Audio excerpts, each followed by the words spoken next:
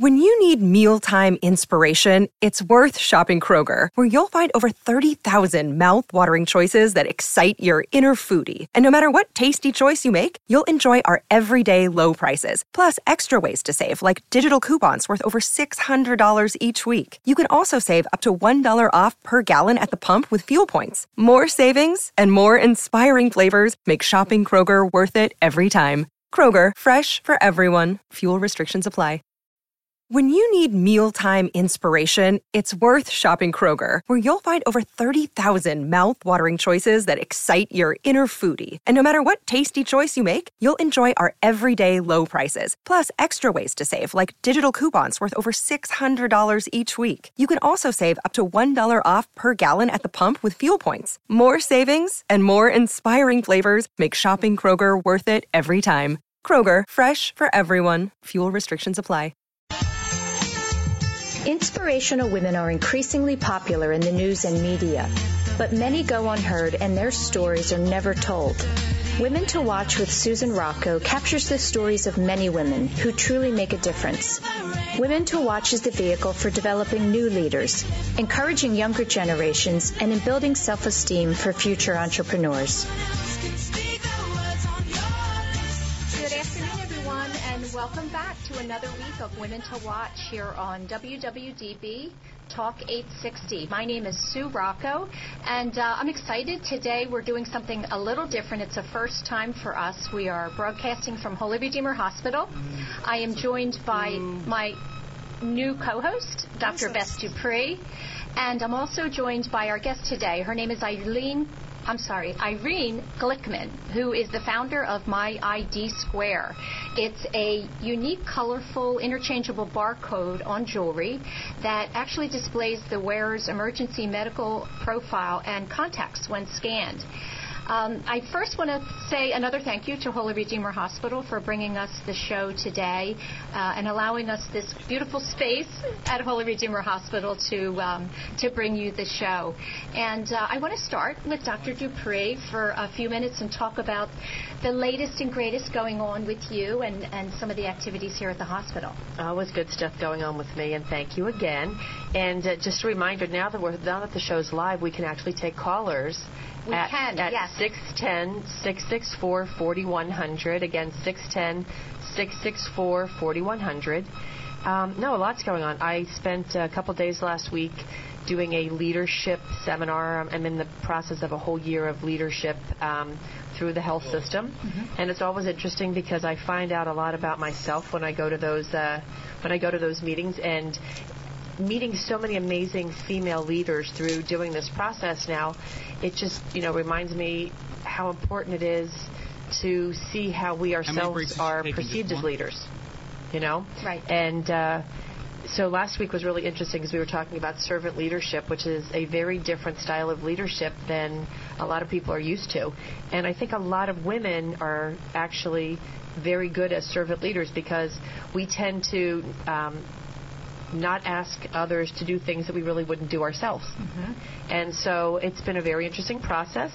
And the next big thing that we have kind of on our plates is our breast cancer survivorship experience for our young breast cancer surgeons. So I think I told you a little bit about this. This coming weekend, we're bringing, 26 young breast surgeons from around the country into the Baltimore area, and we are going to spend 3 days helping to educate them about the integrative medicine and the survivorship portion of how we do what we do as breast surgeons. So it's really exciting because it's one of the most important things I think that we actually bring to the forefront. And now that I'm in charge of integrative medicine at Holy Redeemer, it's been really nice because I'm taking all of those aspects of survivorship and helping to educate young surgeons so that when they get out into private practice, they're going to have that skill set. I'm curious that the young generation of surgeons, they must be excited about learning the integrative aspect. What's really it's not something they receive in school. Right. Integrative medicine is really about the basics of medicine, how to promote wellness, how to, help with as we're changing how we provide health care in the United States, wellness and health management and health maintenance is really going to be more of a push. It's not going to be something that's just going to happen after a bad diagnosis. You're not going to wait till someone gets cancer to say, listen, you really, need to watch what you eat and maintain a healthy BMI, a healthy body weight, and you really need to exercise. You need to consider what you're eating and the amount of alcohol that you drink, the things that you consume, because we're starting to shift the focus back to prevention as opposed to waiting till someone actually gets a disease. Right. That's a nice lead-in to Irene, because what Irene has developed is something that absolutely is something that is needed after somebody is diagnosed with an issue. It's not necessarily a preventative measure. So I want to welcome you to the show. Thank you. Thank you for having me. We're very happy to have you here today and learn all about this. I guess I'll call it a device. It's wearable jewelry, and it's for medical purposes. But I first want to give our listeners a sense of you and where you have come from and what has shaped the work that you do today. So let's start a little bit with your growing up years in Baltimore.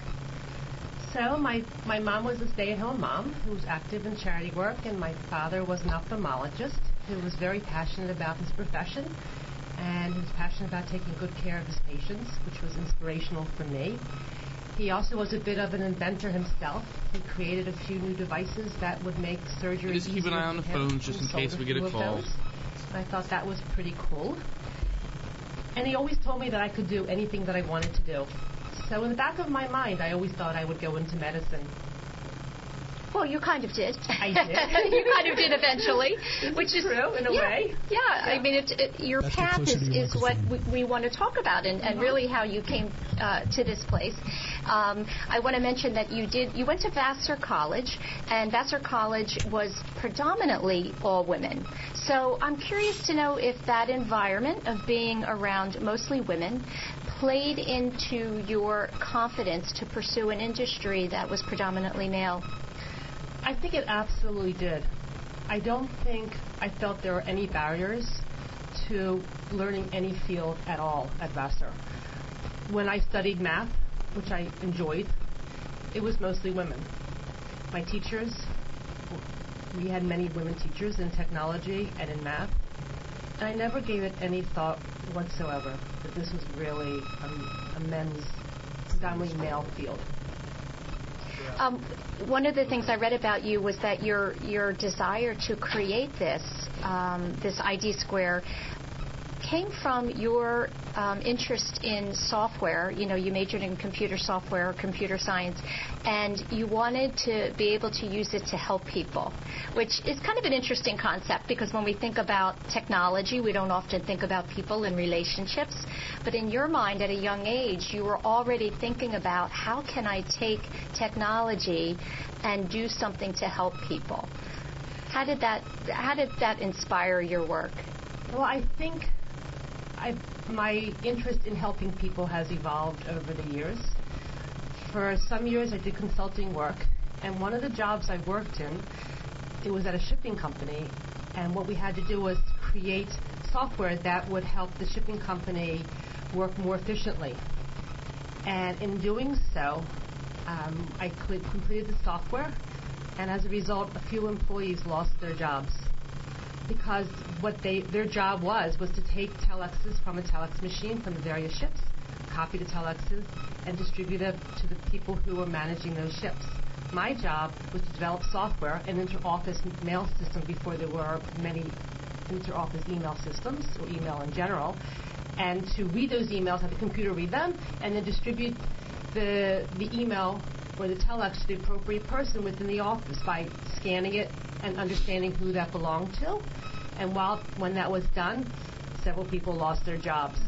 And at that point, I realized that when I create software, I want to make sure that it's going to benefit people and not hurt people.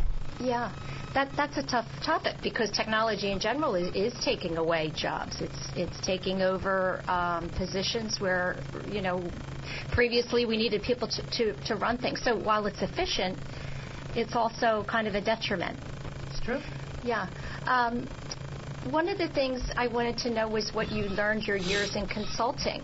You spent some years consulting in the pharmaceutical and publishing and telecommunications industry. What did those years teach you? It taught me that I can go into a field that I'm not familiar with and completely learn enough about that field to solve a problem.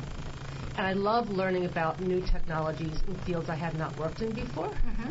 And learned how to solve a problem quickly by a deadline. And that was pretty exciting for me. Yeah. You know, you've had a lot of firsts in your career, which I find very significant. And one of the things I wanted to talk about was the all-women's klezmer band. Am I pronouncing that right? Klezmer? That you started. And again, it was a first of its kind in the U.S.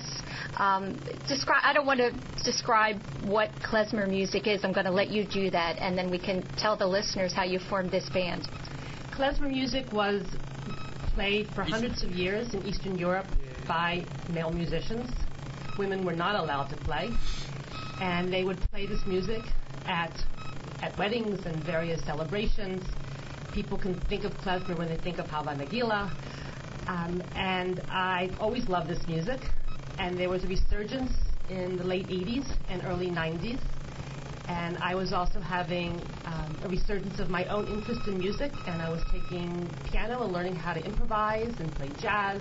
And I thought it would be really cool to add a little jazz to klezmer, because klezmer is mostly improvised. And I wanted to create a klezmer band with a twist. So I found some amazing women musicians. And we became the first all-women klezmer band in the country. And we fairly quickly became popular. And it was very exciting. Yeah. First of all, what year was that? So this was 1995. Okay. And how did you go about finding the women?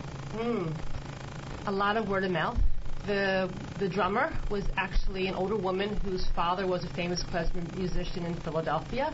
And she was a graduate of Curtis, but was never allowed to play drums in a klezmer band because she was a woman. Her daughter was an incredible trumpet player who also was not allowed to play klezmer because she was a woman. And they were very excited of the idea of forming a band of women. Yeah. And did it catch on with, have there been others to follow? There have been, actually. Yeah. There's been quite a few.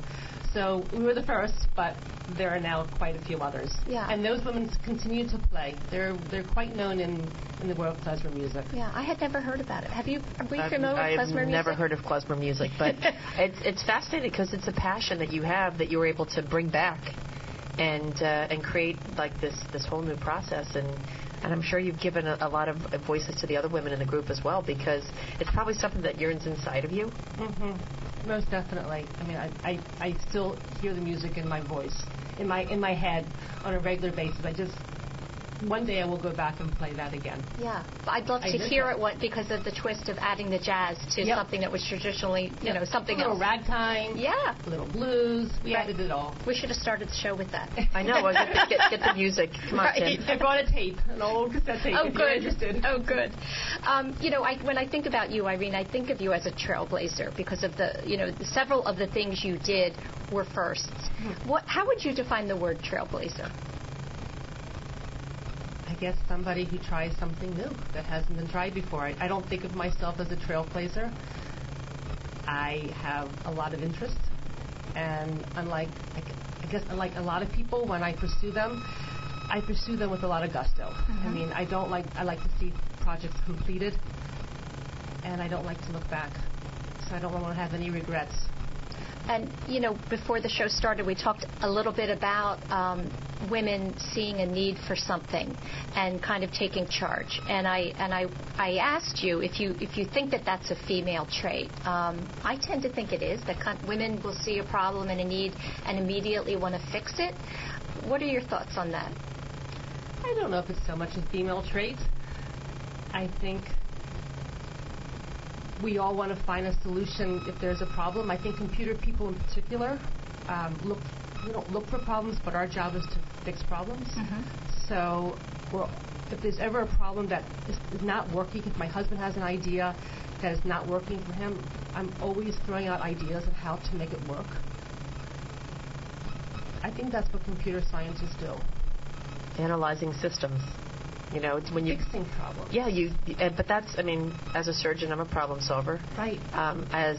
My sons are both engineers, and they're problem solvers. And it's like you give them, you know, you find something that's not exactly perfect or that has an opportunity for improvement. And you start thinking, okay, how do I make this system better? Because what you've done is you're in your company, it's not that it had to happen, but what you did was you took something and you made it completely out of the box and did something unique and authentic that's really going to help patients or help people to get really great care. And so other people may not have seen it as a problem, but the way that your analytic mind was thinking, you said, wait a minute, we can do something about this. But think about it. Your dad as a physician, your husband, you have that whole medical thing. I'm sure you hear lots of medical stories around the table. A lot of medical stories. A lot of problems that need to be fixed. I hear not only medical stories, but about problems that exist that he gets frustrated. Mm-hmm. Same with my father. Yeah. That he tried to fix problems too. Yeah. Well, one of the aspects I think about often when I'm thinking about technology and innovation is that people sit around and have conversations with family and friends, but often they'll think, well, somebody's probably already working on that. Somebody else has already done that because change is so rapid. And you saw a need for people who were in a situation where they didn't have the information they needed, and it could be life or death. Correct. And rather than assume that someone else was already working on that, you decided to create it. Well, I did look out for something that could solve this problem for my husband, who needed information from a patient, and the information was not readily available. So I did look for a solution for him, and I couldn't find something that would work. Yeah. You know what? For the listeners, again, let's tell the story about, you know, how your husband came home one night and talked about that patient and what spurred this whole idea. So my husband's a nephrologist, which is a kidney specialist, and he does dialysis. And dialysis units are very often independently owned by large companies.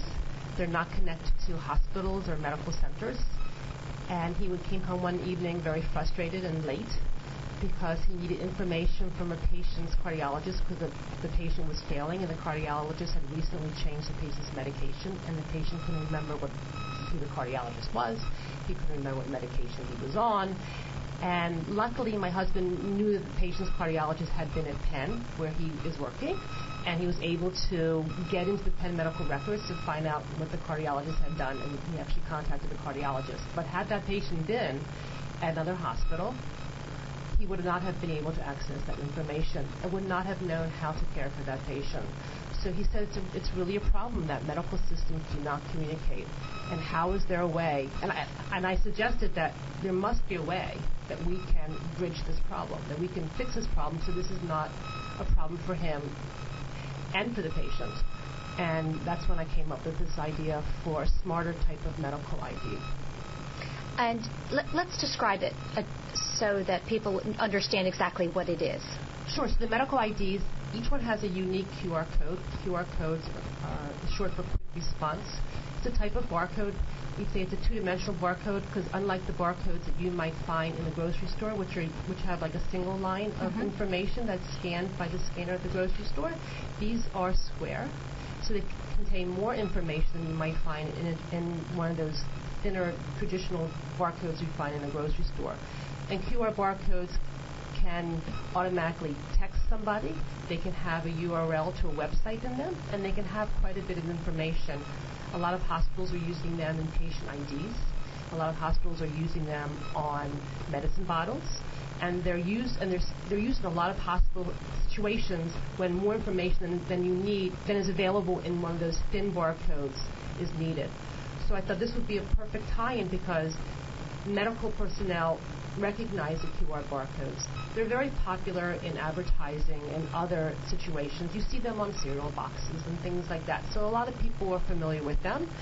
And in addition, anyone can scan it with any smartphone. So each one has a unique URL, and yet you can download one of thousands of free QR code readers and access the information.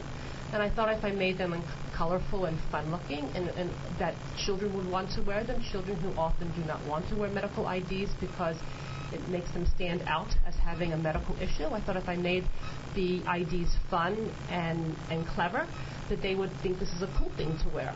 Right. And yet, I wanted to make it powerful, that it had everything that was needed when a patient sees a doctor in the office, all their medications, all their pharmacies, anything the patient often forgets, that this has everything. And also in an emergency situation, I wanted to make sure it could alert their parents and family members and provide all the medical information needed to care for them. So, well, first of all, the wearable tags are for men, women, children, boys and girls. It's for everyone. Right. Is there a limit to the amount of information that can be stored? There is no limit. There's no limit. And again, because it's not stored, it's going to the cloud. Correct. Right? Right. And I wanted to ask that when I think as a patient, we often talk about the information in hospitals. If you've been there at least one time, all of your information should be stored there, but there still seems to be some trouble or issues hospitals can communicating to each other. It's tough because when I see the utility of this phenomenal concept is a patient, particularly somebody in an emergency situation where they may not be able to, they may be unconscious or something. Right. You saw how easily I scanned on my smartphone. I scanned one of these, and a fake patient came up, and I just wanted to make sure that I hadn't called their emergency. There was a one's on alert. There was a button to push, and it would actually call the emergency contact on the list. And particularly when I was a trauma surgeon, this would have been amazing to have when someone comes in, because you can find out right away whether they're on a blood thinner, whether they have other medical issues you need to know right away, like a seizure disorder or something like that. In addition, in my office, I can't tell you the number of patients that come in and say, well, I think I'm on a water pill, and maybe I take a beta something, and it's a beta blocker, and they won't have the medication dosage. So my medical staff, my medical assistants spend a lot of time getting the detail of those medications and surgeries and their past history. So to be able to have a patient come in, zing up their barcode, and have that information accurate, up to date, and in my hand is just, it's priceless. It's really, as a medical professional, it would be nice to have a patient walk in the door, particularly someone that's complicated. I'm looking at this for my mom who has Alzheimer's, and I'm thinking, you know what? This is a great little thing, because even though she's in a situation where theoretically she's not supposed to be able to get out of where she's living, this would be a phenomenal concept to tell all of those medical secrets, all the medical information you really need to have to care for somebody in an urgent or emergent situation, to have it right there. Yeah, absolutely. And that is going to come about with both adults and children. Absolutely. You hear on the news all the time, elderly somehow, getting out of the place that they are and that they're safe. But what's one of the challenges that you're facing as an entrepreneur and someone launching a new product in the technology field? I think one of the challenges is growing, is finding the right people to work with. Philadelphia is a great city for technology, but a lot of people will go out to Silicon Valley or to Boston and New York instead. So finding the right people to help me has been a little bit of a challenge. But the world is smaller now, and we have people working with us all over the country, which has been great. We are now in the process of looking for funders. We have funded this ourselves. We really believe in this product, and we have taken out loans to fund this product because we believe it will save people's lives. And now we're in the process of finding people to actually fund this. So we're speaking to angel investors, and we hope to help us really take it to the next level. Because eventually we would like to partner with hospital systems and assisted living facilities and the like. So right now we've been selling it to consumers, direct to consumers, proven concept, save lives. Now we want to do it on a much larger scale. And so we're looking to partner with other people to take it to the next level. How about education? Have you presented to schools? I have not presented to schools. That's an interesting idea. Yeah. I like that idea. There you go. That might be a great... I love I saw the one online that, for the peanut allergy and the gluten allergy, because for a lot of kids, they don't want to wear a medical alert bracelet, but you're making these fun. These look like things that kids would go, like my son's girlfriends would come in wearing a really awesome, hot, bright-colored bracelet, and it's information though. But you've packaged it so beautifully to make it really palatable. It reminds me of the pieces that are out there that you add charms to. Yes. Change. Continually change it. Which for young people, they're always changing their favorite color. Their favorite this and that. Well, thank you. That's what we really tried to do. And the truth is, I love jewelry too. So who doesn't? Yeah. So this has actually been a lot of fun for me. I've learned a lot about jewelry making, more than I ever thought I would ever need to know. It's been fun working with some really clever designers too. I wanted to, you're a mom in addition to being an entrepreneur, and I wanted to know if you ever were hesitant about going back to work full-time into such a, high commitment position with having 3 children at home. No, I always thought it was important for my children to know that moms could work too. And I think my kids now, who are now 24, 22, and 16, now appreciate that their mom's a little different. She doesn't do things that a lot of traditional moms do, and I think that's been good for them. Yeah, it's a great lesson. And is it 3 boys you have, or 2 boys and a girl? 2 boys and a girl. Right. Can talk about them for a few minutes and what they're pursuing. So my oldest is 24, and he graduated college 2 years ago, and his interests were very different than my husband and my own. He studied political science with a focus in the Middle East and spent some time in Middle East countries learning Arabic on grants. And he's now taking, I think, a little bit of a break from his Middle East interest and passion and working in a marketing consulting company in Philadelphia and living on his own in Fishtown and enjoying single life very much. Yeah, we get to see him a lot, which is wonderful. And that's an area that is, rejuvenating and turning around. Really love to see wonderful beer gardens there. Really quite fun. Yeah. Introduced us to those last summer. Uh-huh. My second one, I'm quite proud of all my children, of course, but he's taken after his mom.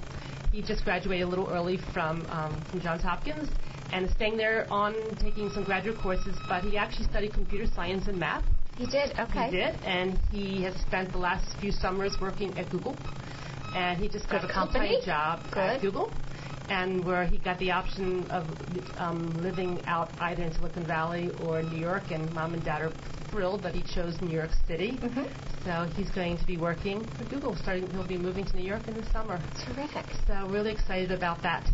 And my youngest is 16, and she has spoken about going into medicine. I try to encourage her to join the robotics team at school, First Robotics, which is a very wonderful program that I'm hoping to support in a bigger way next year, where the kids put together, they assemble these amazing robots and they compete with one another, and the competitions are all over the country.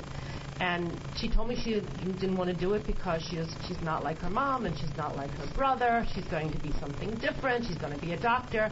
But a friend of her asked her to get involved in robotics. And so because the friend asked her, she did it.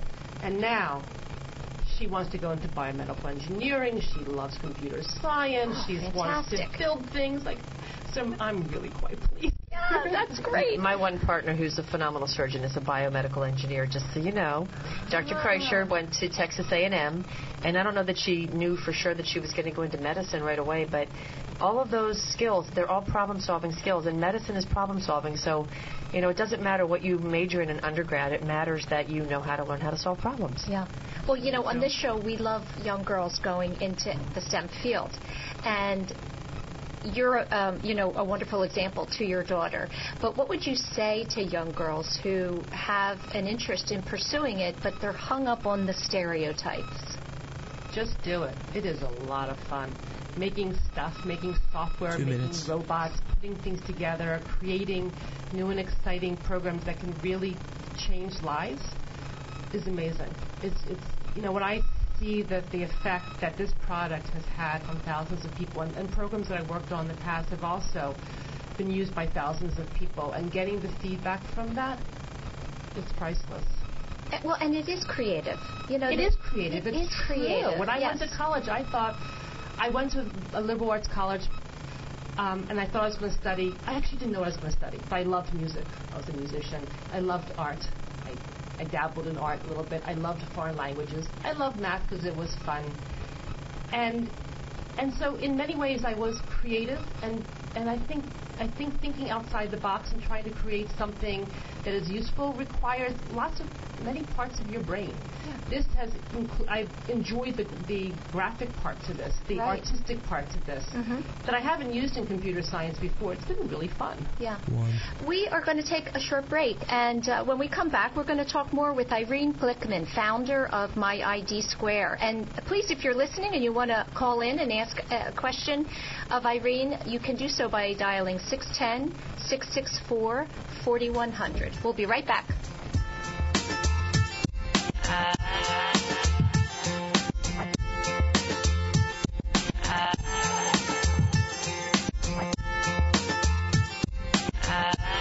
There are 365 days to schedule a mammogram. Today is as good as any. Holy Redeemer Breast Care makes it easy.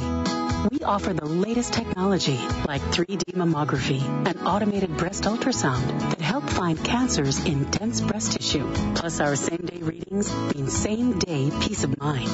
Make today the day you schedule a mammogram. It's easy to request an appointment online at holyredeemer.com/mammogram. Are you looking for something special to wear to an event, on a date, or out with the girls? Nevada is a Philadelphia-based luxury label designed for the effortlessly chic global nomad. Our ready-to-wear and custom pieces, which include bridal wear by the way, are inspired by artistry and travel. The line is intriguing and exotic. After all, fashion should create a sense of escape. So go ahead, escape with Nevada, and make a timeless impression. Please visit us online at nevadacouture.com.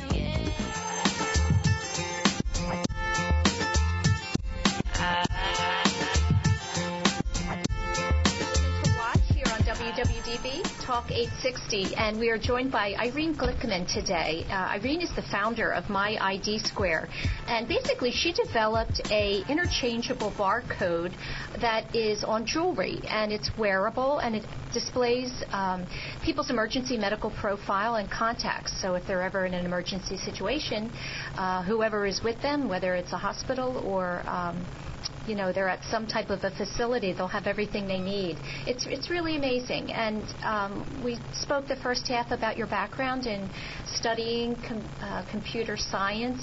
And I'd love to hear now a success story, something that has really confirmed for you that what you've designed is a good thing. Yeah, it's one thing to put a product out there, but when you hear that you've actually saved someone's lives, it makes all the hard work really worthwhile. It's been incredibly wonderful. So there's been several stories that we've heard from patients, customers. One was a child who was 7, who's epileptic, who was having a seizure and having some sort of strange reaction at home. Her mom was away at work. Her sister called the ambulance, and they took her to the hospital, and at the hospital they scanned her. We call these squids for square IDs. They scanned her squid, and they got the name of her neurologist, and they called the neurologist, and they read off the name of the medications that she was on, and her neurologist said she's having an allergic reaction to this medication, and this is what you need to do. Without that information, she would have really been in trouble. We have other people. One person told us just last week that she has a cardiac issue and she has a helper dog. She passed out in the grocery store, and when she came to, they knew her name, they knew what her medical conditions were, they had contacted her emergency contacts. They had used her squid to access the information they needed to take care of her. And they were good Samaritans. They weren't medical professionals. Well, so that's a good point. You don't have to wait till you get to a hospital to have this information. Anyone who is with you can scan it immediately from their phone. Exactly. And have the information. Exactly. And then can contact your doctors themselves, who give your doctor's contact information. They can even email from, after you scan the squid, you can email the profile to the hospital so they can have it when they arrive. Yeah, the technology is amazing because we're living in the world of information science, In 2009, we got electronic medical records in our practice, and it's become obviously mandatory to stay in the health system, to be able to stay electronic. So to be able to have that level of information to be transferred directly to someone who's about to treat a patient. I love the verification piece of it, where, a patient doesn't have to be in an emergency situation. Just a lot of older patients are on multiple medications. It's very hard for them to remember what they're on, and to be able to go through that list with the patient and verify what you see in writing, compared to what the patient's on, would be really awesome, because it changes so quickly. Yeah. And I think for the number of physicians that a patient can have, you could have a neurologist, a cardiologist, you could have a nephrologist, you could have multiple different system physicians, and that being able to have immediate access to the most updated information. So that brings me to my question: do the patients go in and update it, or how does that information get changed that's on the squid? The patients update the information themselves. They can update it from a phone or from a tablet or from a computer. So if a patient came to my office and we were going to change a medication, could we log in with them to change it, to make sure that they got it? We've actually had older patients have their doctors that update the information for them. That's actually, we've heard from patients that has happened. In addition, we did a survey a few months ago of our patients, and we got a really nice response. About 75% of them had shown their physicians the medical information and updated the medical information in the doctor's office. So it's a very user-friendly program that anyone who has one is able to get in and out of, because that's the other issue, is that your medical history is going to change, specifically medication. Sometimes older people don't even ask the name of medication. They go in and they're treated, and their doctor prescribes something, and they take that paper and they go to a pharmacist and they fill it, and then someone who loves them says, "What do you want?" and they say, "I don't know." Yeah, that's why we also have the pharmacy, your pharmacy, as on this profile too. So in case there's any question, the doctor can always call the pharmacy. We had a group of physicians, some emergency room physicians and some other physicians and nurses, tell us what information they needed in this profile. And so we developed a profile with them in mind. We also had a group of patients who came in and told us what information they wanted to include in the profile. So it's really a combination of medical professionals and patients define what's in this profile. So we think we've done a really good job of ensuring that the information that's needed is there. Yeah. Do you have a team behind you, or have you done all of this yourself and with the help of your husband, who happens to be a physician? I have a nice team. I have developers in Conshohocken who are wonderful, who've developed, we call it the medical app. I developed the software to create the QR codes. That was really fun for me, and to make them all unique. Mm-hmm. I have all the manufacturers are in the United States. Everything is done locally. And so we have a team of different manufacturers and graphic designers, people who are helping us with the social media, and we have the developers as well. I wanted to know if you have, as a technical person, some thoughts about what you would like to see in the future with technology. If there's any type of programming or software that you feel has not been developed yet and you'd like to see come about. Well, truthfully, I would love there not to be a need to have our squids. It would be great if we had one medical record for everybody in the country, where people where hospitals and dialysis units were not siloing this information. If they could share this information, we'd reduce medical errors. We'd reduce procedures and testing. Mm-hmm. That would be ideal.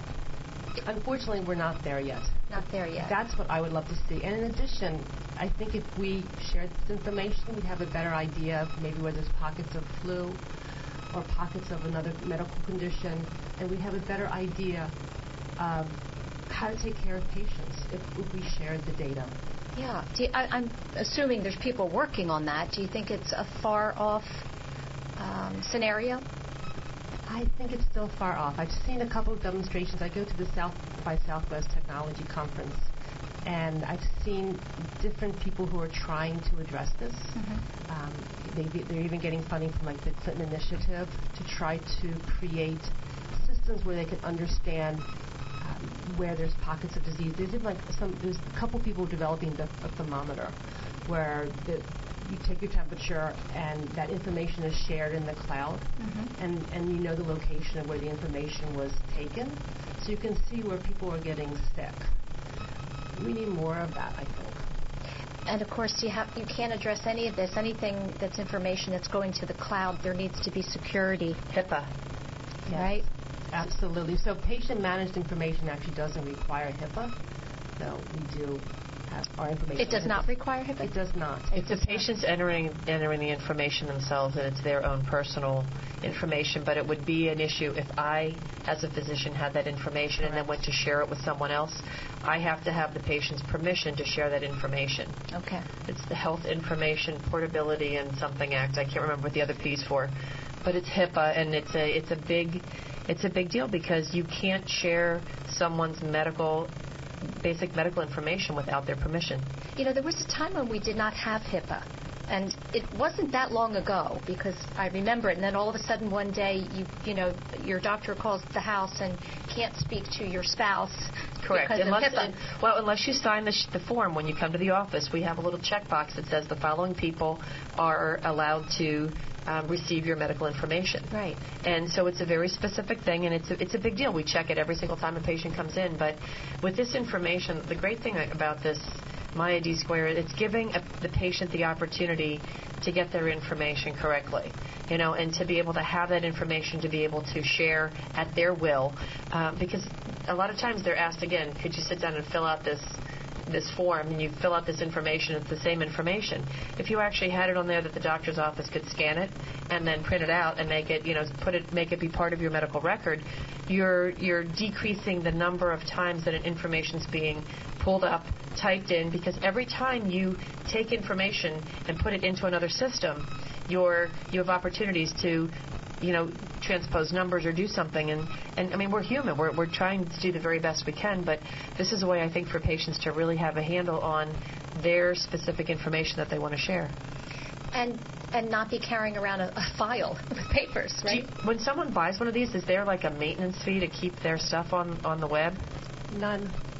I love you for that. No, it's good awesome. answer. No, but you know what? It shows that you're driven by the why. The why you're doing this is to change or to potentially save people's lives. That's exactly right. You know, I was very concerned about having somebody's SQUID scanned and having their subscription expired, and the medical information would not be available, and they could be hurt. So it was a difficult decision not to create a subscription. We actually started with a subscription model, but I wanted this to be used for the right reasons, and I didn't want it to not be available when needed. You're fabulous for that. I applaud you, because yes. There are a lot of people that take on a business, and you're doing it with the right intentions, and there are a lot of people that look at the business model and say, how are we going to perpetually make money with disposables and you know, monthly fees? And this, you've really created a medical enhancement for individuals, and I'm going to buy one. What the heck? I know it's really nice. It's, you know what, I think about my parents as they're aging. You know, their records can get transferred from, you know, their retirement community to someplace else. And Dad, if you're listening, I promise it's going to be a dog tag, and it's going to be very attractive. Very masculine. Very masculine. But, you know, if my dad is going to the market and he's going to, you know, he goes to the market to get fruits and vegetables to feed his animals. He's 86 years old. But if he fell down or if something happened to him and he's in the middle of the market at York and they don't know that he lives at Country Meadows, then the person that sees him in the emergency room, if he's unconscious or confused, you know, so how quickly can I get one? Seriously. Right after the show. If I go online, I have a few here for you. He might like our pale blue dot. Oh, that's very nice. That's and then, so you buy one of these, and then this barcode, which I'm looking at, which is very cool. We'll put it up on our website. Yeah, we can put it on the website. This barcode then becomes his personal. Correct. And then I go online and fill in the information. Correct. And as long as he's wearing this, somebody scans it and says, you're fabulous and you're 86, and we know exactly what we can and cannot give you. Yeah, I love it. And there were patients who really wanted to have that immediate information, like his name, his age, his address. So as a result, we have options where you can have something custom engraved. We do the engraving for you, and people often wear them together because for some people that wasn't enough. For most people, the custom engraved options of traditional medical IDs are not enough. So you can have both. So with our dog tags, you can get another dog tag that can be engraved. With our bracelets, you can have charms that we have that you can engrave. So most people will get a combination of the two. Provides a greater feeling of security. How great it is! I mean, you took the iPhone, the smartphone that a lot of people carry smartphones, and this is a great use of your smartphone because I'm going to get you the download, Sue, when we're done the show. Okay. Yeah. Sue's watching me. She goes, "How do you have that on your phone to download?" At conferences, you can scan. They'll scan your ID badge. We all get a little barcode when we get to the conference as physicians, so that way they get our information. I can download, a company's information, but this is like the greatest use of these little barcodes that I've seen yet. So I'm loving it. And it's only the beginning. I should mention you founded this company in 2013, so it hasn't been company. that long. It's only you're only going to enhance the product more and more all the time. Absolutely. Which is the fun part of it as well. Yeah, and we've recently signed a partnership agreement with CHOP. We're supporting the Diabetes Center at CHOP. So when the patients go to CHOP, they're given a certain code, and if the code is used to purchase a squid, we give money back to the Diabetes Center. We've also recently signed an agreement with the Dysautonomia International Society, and similar kind of rebate. We want to support research into these medical conditions. Our mission is to give back. I'm sorry, say the name of that organization one more time. Dysautonomia International. Which is? Dysautonomia is a medical condition. You could explain it better than I could. It's a complex neurologic process that patients have specific signs and symptoms, a lot of weakness. I'm not a neurologist. Okay. I have had a couple patients that have had it, but it can be incapacitating. Correct. And so being able to give that information to a healthcare professional quickly would be awesome. Yeah. Very often, I know that I have a cousin who has POTS, which is a kind of dysautonomia condition, and she will faint.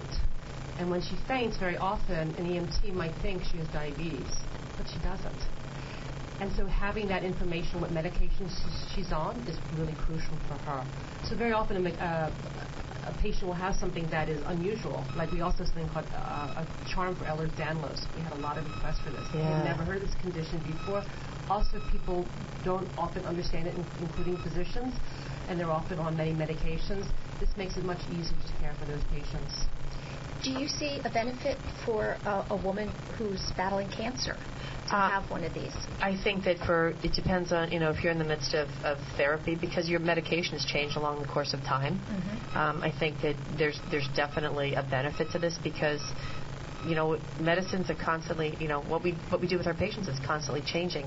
And being able to update this and make it very current is phenomenal. I also think you ought to go to the transplant programs.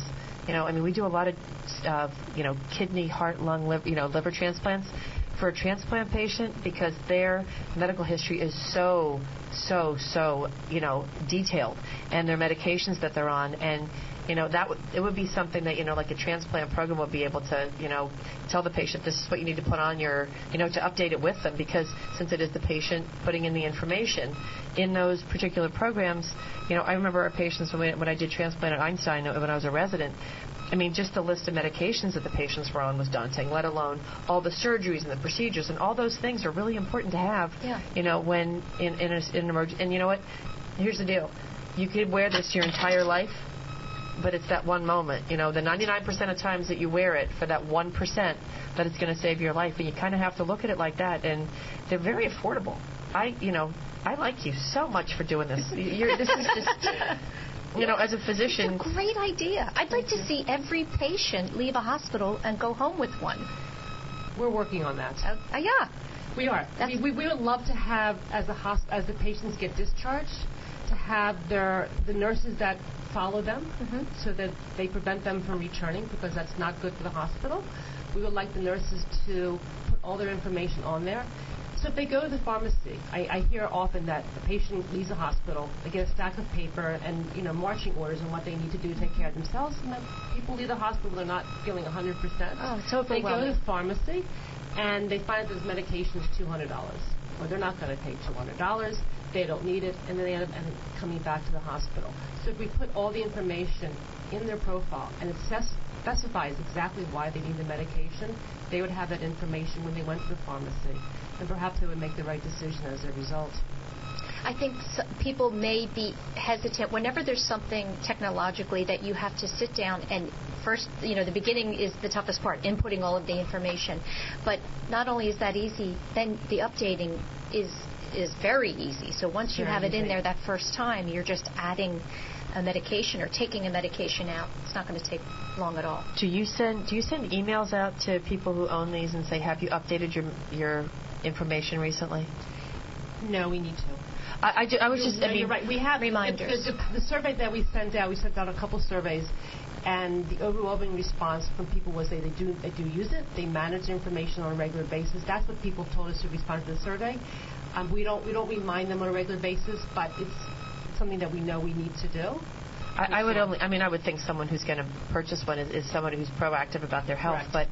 But your point about population health management, that's a really big deal here at Holy Redeemer. We're really looking at how do we, and it's not about keeping people out of the hospital. It's about how do we maintain a patient's health and wellness the very best that we possibly can. And that means that our patients have to have an understanding about why they're on the medications that they're on. So it's that education. And a lot of the nurses play a big role, nurse managers play a big role in helping our patients to maintain a level of health that doesn't require admission back to the hospital. Right. But I think this would be something that would be incredibly beneficial for the patients because it gives them ownership, too, of their health. And when you have ownership of your health and wellness, everybody does better. Everybody succeeds. Mm-hmm. The doctors, the patients, and we leave the hospitals for those situations when feeling in control of your life, right? Exactly. It gives you that sense of control. Knowledge is power. Exactly. Yeah. Agreed. I want to go back a little bit and talk about when you worked for digital because, we always want to talk about the wonderful things that women are doing in business on the show, and we've talked a lot about the product and what you've invented, but I want to know, too, some of the things that you learned along the way for women who might be listening and are, struggling with something in their field. And you had some interesting years with a company, Digital. What did you learn while you were there? When I worked at Digital back in the early 80s, it was the second largest computer company in the world, and I worked with some of the smartest minds at Digital. They really encouraged me to think out of the box. We were part of a research group that was developing a Windows system before there was Windows, and we were part of a group that was trying to create a system that allowed people to learn using computers, because before then computers were primarily used for HR purposes. They really weren't. Computers were not on everyone's desk. They were not in every business office. And our goal was to make it so that people would learn using computers. So I was with a group of psychologists, educators, and software engineers. And our goal was to make an interface that people would find easy to use. Again, before there was such a thing. And as a result, I think I learned from that computer science is not just about creating a new program. It has to be something that incorporates many different disciplines. When I created this product, it required an understanding of how people who are not perhaps very computer savvy would interface with a computer in a way that they had to be updated this information very, very easily. I had to make a product that was graphically pleasing or fun to wear. Mm-hmm. And I had to make it easy for people to understand something that may be a little complicated. How can this little barcode, it looks like just a barcode, mm-hmm. How can this actually be powerful and save your life? Trying to put all those disciplines together, which is what I learned at DEC, that computer science is just not creating new programs. It requires many other disciplines too. Did you ever face any type of I don't want to say backlash, discrimination as a female working in that field? I can tell you I never did. I always felt treated incredibly well, respected. I think maybe mostly men go into it, but I don't think the men who are in computer science are necessarily unkind to women in computer science. I just think it's a field that maybe women don't find as interesting. I don't get that, obviously, but I now realize that now that I'm in. When I left the working world of computers and I went to, when I was a mom for a while, I met so many women who found computers so confusing and couldn't understand how I could have gone into such a field. And I found that amazing to me. I never felt that there wasn't anything I couldn't do because I was a woman in computer science at all. The men I worked with were wonderful, and they only encouraged me to do more, and to. I continued to grow within when I worked at DEC. I continued to grow within that company, moving up the chain as a junior level software engineer to a senior level software engineer. There weren't any barriers for me. Would you say you had a mentor, someone in the field that really believed in you and your ability and kind of, validated that you were in the right field, doing the right work? Well, my first teacher at Vassar, who inspired me to go into computer science, the first class I took with her, Dr. Lenore Cleveland, I'll never forget her. She was amazing, and she got me excited about computer science, and she mentored me in a lot of ways at Vassar. We didn't have a lot of computer science classes then. It wasn't actually a major at the school. I had to create a computer science and math integrated major. But there were classes that I wanted the school to have, which we didn't have, so I created independent studies in certain fields, and she supported that.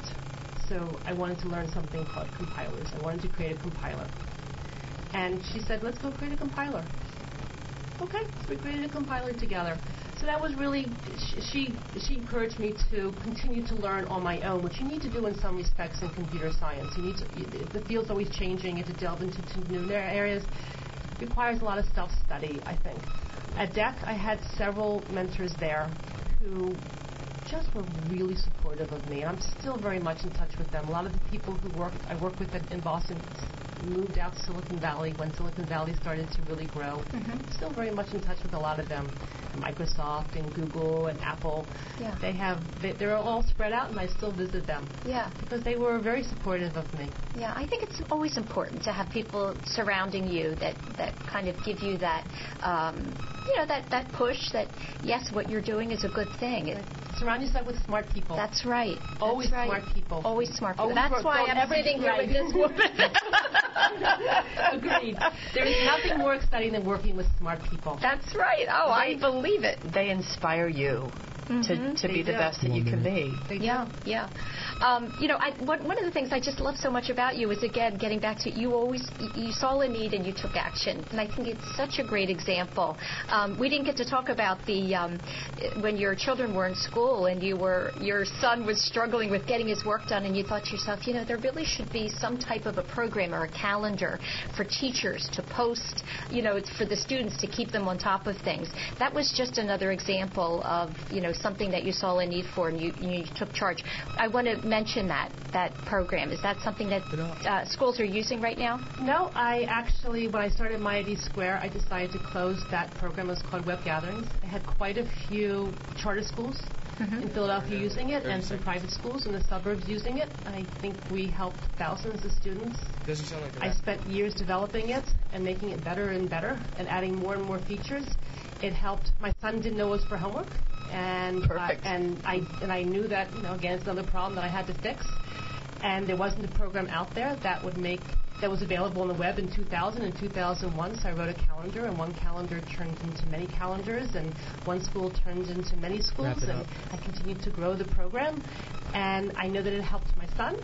And I heard from a lot of other parents that help their children too. That's terrific. That's terrific. We are out of time. I thank you so much for coming in and sharing your story with us today. And again, thank you to Holy Redeemer Hospital. And we just heard the story of Irene Glickman, founder of MyID Square.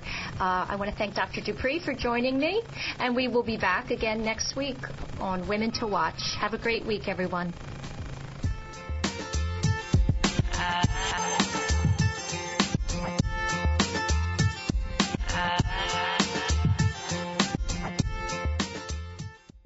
Prescription products require completion of an online medication consultation with an independent healthcare provider through the LifeMD platform and are only available if prescribed. Subscription required. Individual results may vary. Additional restrictions apply at lifemd.com. Read all warnings before using GLP-1s. Side effects may include a risk of thyroid C-cell tumors. Do not use GLP-1s if you or your family have a history of thyroid cancer. If you've struggled for years to lose weight and have given up hope, did you know you can now access GLP-1 prescription medications through LifeMD? LifeMD is now offering eligible patients online access to GLP-1s, the breakthrough prescription medication that can help you lose body fat and weight. Listen to what people are saying. You just take your shot. It doesn't feel like you're on a diet. What I wasn't expecting it to do was to shut off the food noise. This was life-altering, and if I can do it, I feel like anybody can do it. And here's the best part. Your insurance may cover 100% of the cost of your medication. So go to TryLifeMD.com to have your eligibility checked right now. Get started today at TryLifeMD.com. That's TryLifeMD.com. When you need mealtime inspiration, it's worth shopping Kroger, where you'll find over 30,000 mouth-watering choices that excite your inner foodie. And no matter what tasty choice you make, you'll enjoy our everyday low prices, plus extra ways to save, like digital coupons worth over $600 each week. You can also save up to $1 off per gallon at the pump with fuel points. More savings and more inspiring flavors make shopping Kroger worth it every time. Kroger, fresh for everyone. Fuel restrictions apply.